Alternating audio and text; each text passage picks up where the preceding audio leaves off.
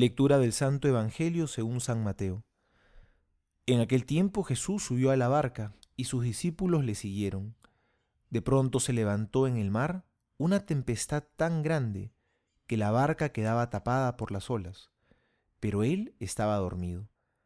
Acercándose ellos, le despertaron diciendo: Señor, sálvanos, que perecemos. Jesús les dice: ¿Por qué tenéis miedo, hombres de poca fe? Entonces se levantó, increpó a los vientos y al mar, y sobrevino una gran bonanza. Y aquellos hombres maravillados decían: ¿Quién es este, que hasta los vientos y el mar le obedecen? Palabra del Señor. Gloria a ti, Señor Jesús.